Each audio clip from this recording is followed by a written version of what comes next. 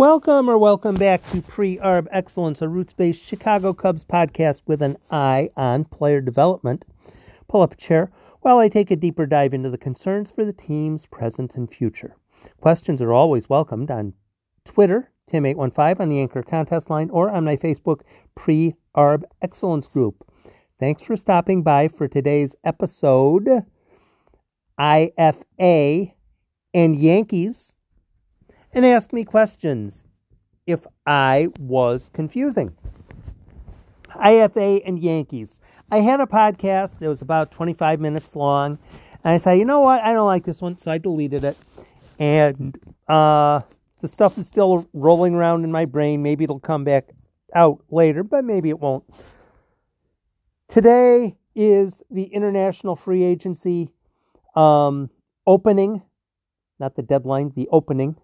And the Cubs signed about 12, 15 players today, something like that. And since I'm talking about the Cubs' future, I'm pretty much required to talk about the January 15th opening, irrespective of anything else. But frankly, today I was having a bit of a difficulty trying to figure out a way to do that. Now, I will get to that in a minute, but first off, I want to talk about the Yankees angle of things. The Yankees. I've been monitoring the Fangraphs pipeline ratings as they've been coming through, and the Yankees pipeline just came out on Friday.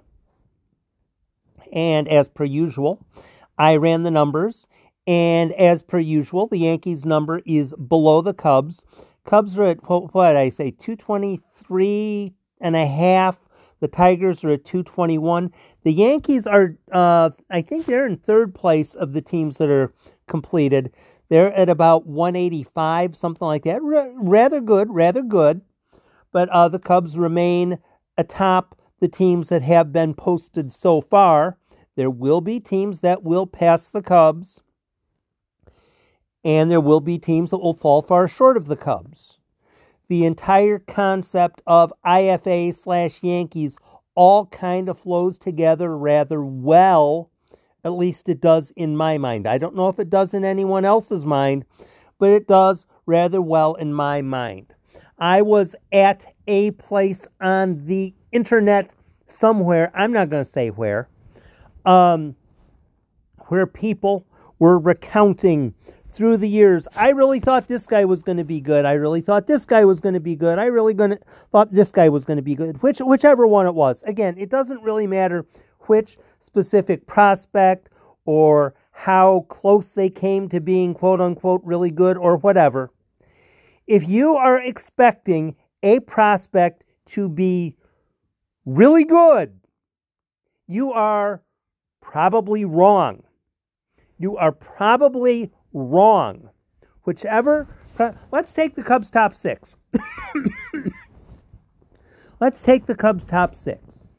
Brennen Davis is number 1. Number 6 is Christian Hernandez.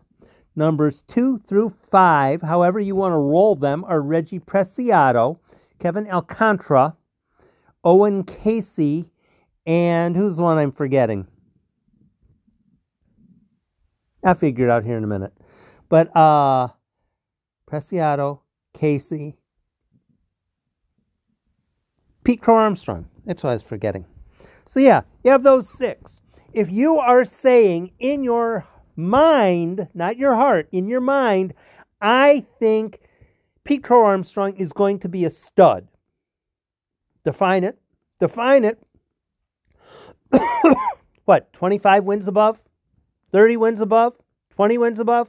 Whatever it is, you define what the term is. You make the definition.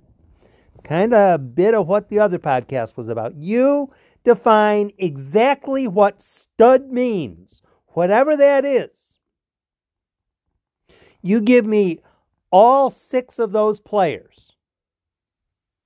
I will take the under on all 6 of those players on what your definition of stud is, because Players don't get that good very often.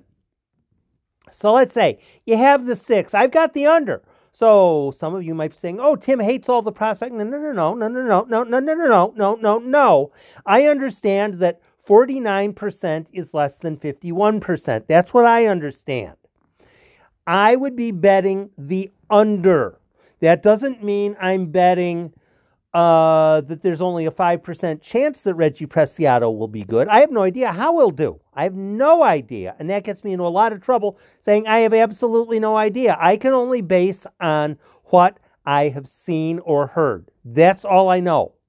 When some expert from some magazine or from some online source says, "Hey, well, this guy has a 60 on his whatever, so that means he's going to be bullcrap." I don't buy it. I might say Fangraphs has this player as a 50, but that doesn't mean I have to believe that means I think he's going to be a stud. What I think that means is Fangraphs has him as a 50, and I think nothing more, further, or excelling beyond that. All I know is what I know. So when I hear someone saying, whichever prospect from the Cubs passed, I thought this guy was going to be a stud, and he ended up being not a stud, guess what? You were wrong if you thought that. You were wrong. Not Ben Badler, not Jim Callis. You were wrong. You were wrong. Players don't get that good very often. Now, I'm going to roll the clock back. I've done this before. Kris Bryant was as close to certain as anything that I'd seen coming through the Cubs pipeline. What I saw with Kris Bryant, honestly, before he was even drafted, there are a couple things I saw. His power was legitimate. Now, notice, I didn't say he was going to hit 55 home runs a year. I didn't say he was going to hit 70 home runs a year. I didn't say he was going to hit 600 in his career. I said power was legitimate. If you have a player who has legitimate power, is going to draw a ton of walks, is a good enough base runner, and plays scratch defense at a legitimate position, he'll probably be okay. All you're talking about then is what is his batting average going to be.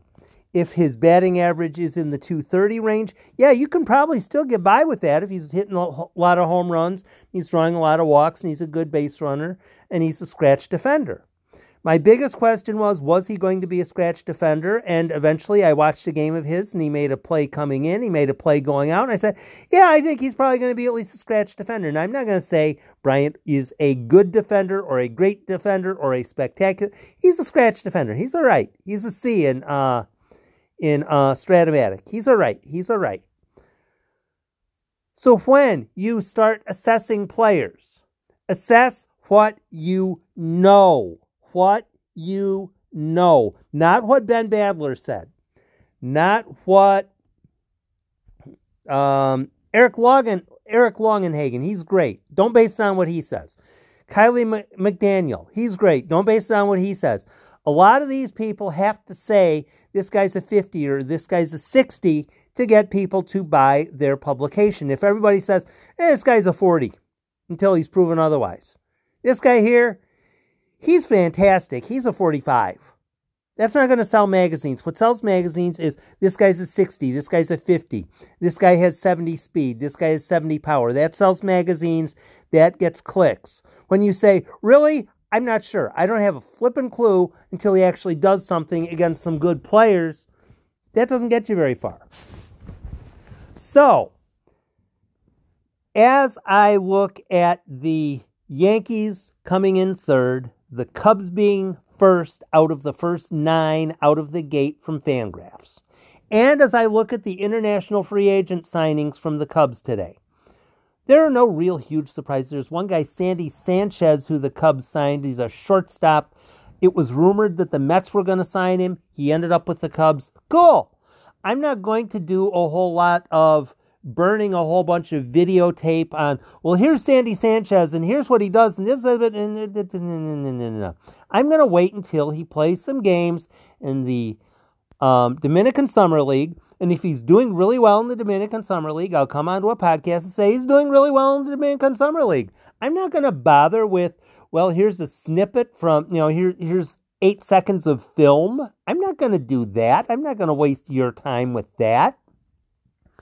What I will say is the Cubs are better off having Brennen Davis and the other 5 players. Brennen Davis, Cristian Hernandez, Pete Crow Armstrong, Reggie Preciado, Owen Casey, and now I'm forgetting the other 6th one. But the 6 guys. The 6 guys. The Cubs are better off having 6 guys that are ranked that highly than if they only had 1 or 2 guys that are ranked that highly. Does that mean they're going to necessarily all shred everything? No, of course not. Why would anyone have any logic in their brain and think that all of them are going to do awesome? They will go through the pipeline. They will get exposed, and in 3 or 4 years, people, I really thought that guy was going to do better than that. Well, you were wrong. Watch games, listen to games, listen to people who know what they're talking about. Don't buy into the, I'm putting a 50 on this guy because, no. If Reggie Preciado gets to Myrtle Beach and he's throttling pitchers, then what you can assume is probably he deserves a promotion. And as well as he's doing, when he gets that promotion, he might do well at the next level. That's all you can assume. That's all you should assume. You shouldn't assume this guy's going to shred Major League pitching because shredding Major League pitching is really difficult.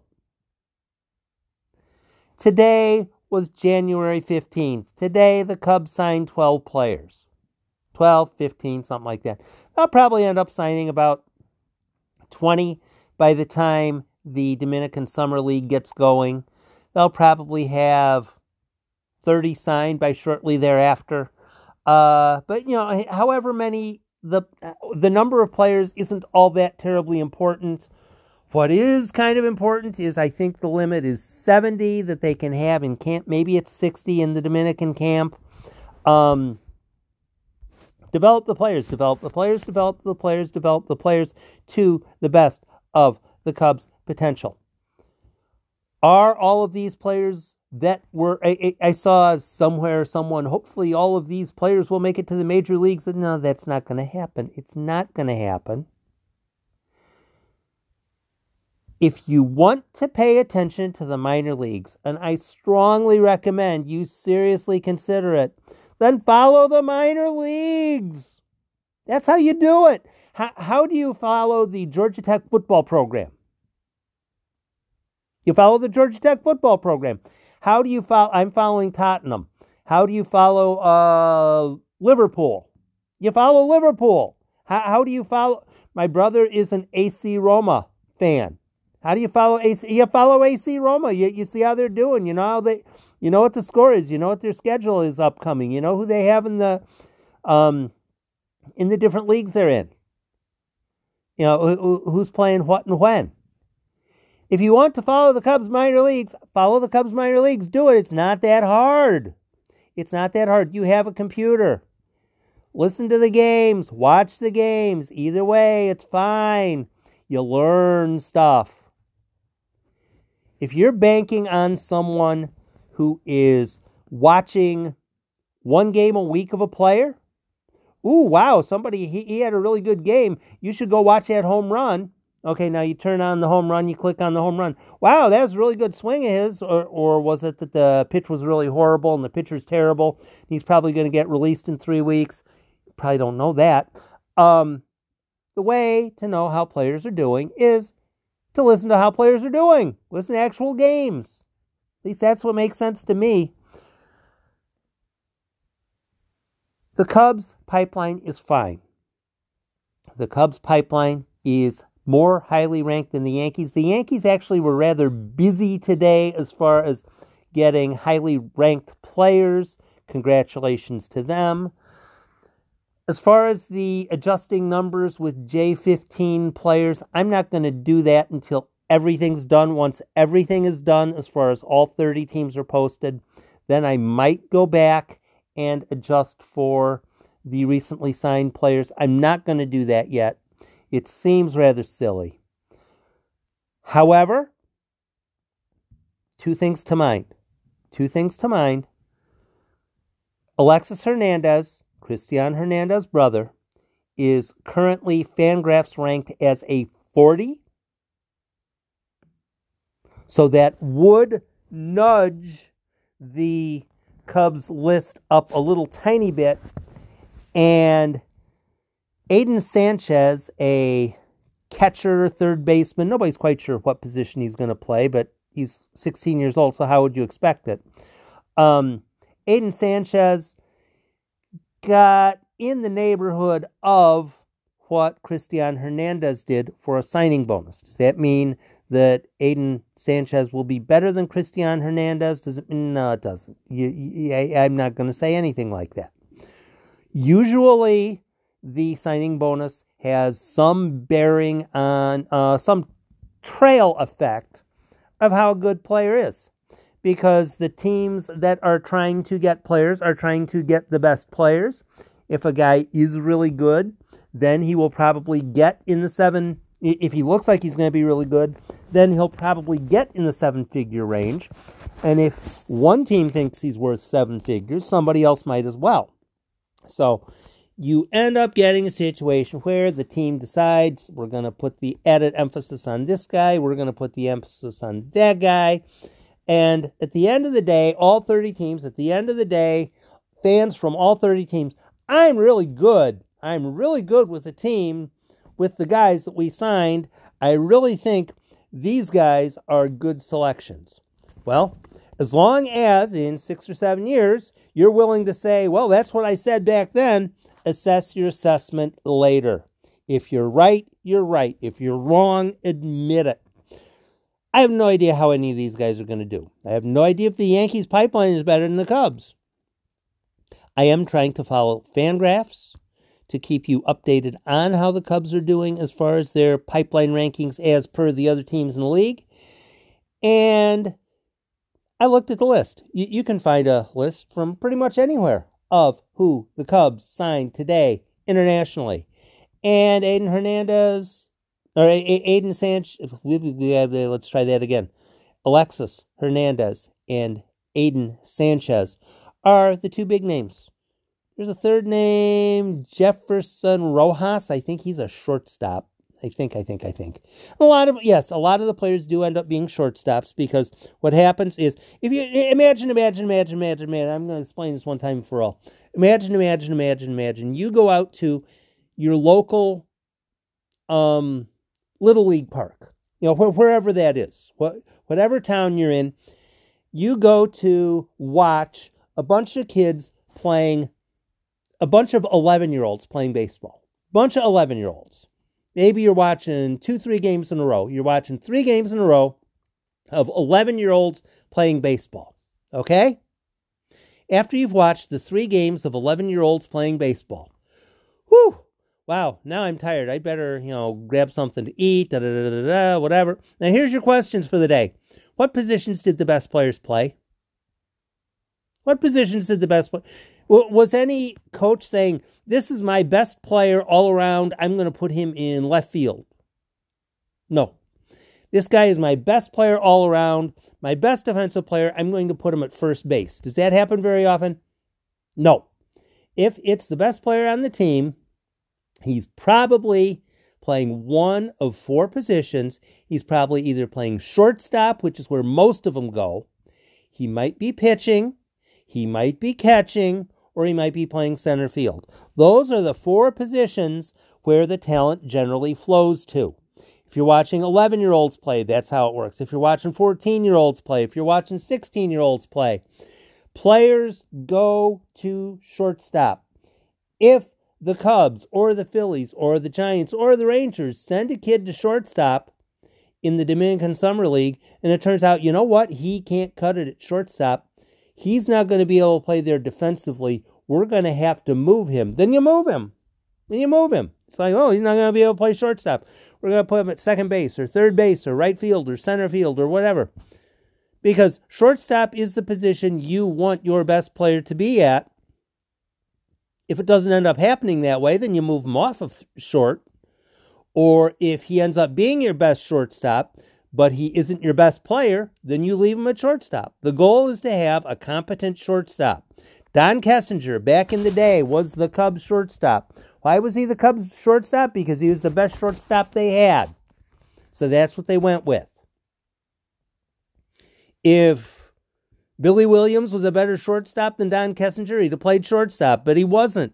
Don Kessinger was the best shortstop, so Don Kessinger played shortstop. When people get upset because the Cubs keep signing shortstops, shortstops become right fielders if they can't play shortstop. And if you don't know what I'm talking about, look at Jonathan Perlaza. He was a shortstop, had a whole lot of trouble defensively at shortstop. When he'd make errors, he would tend to bring his errors to the plate, and he would have bad at-bats because he just made an error. The Cubs finally decided, well, you're not a shortstop anymore. Now you're a right fielder.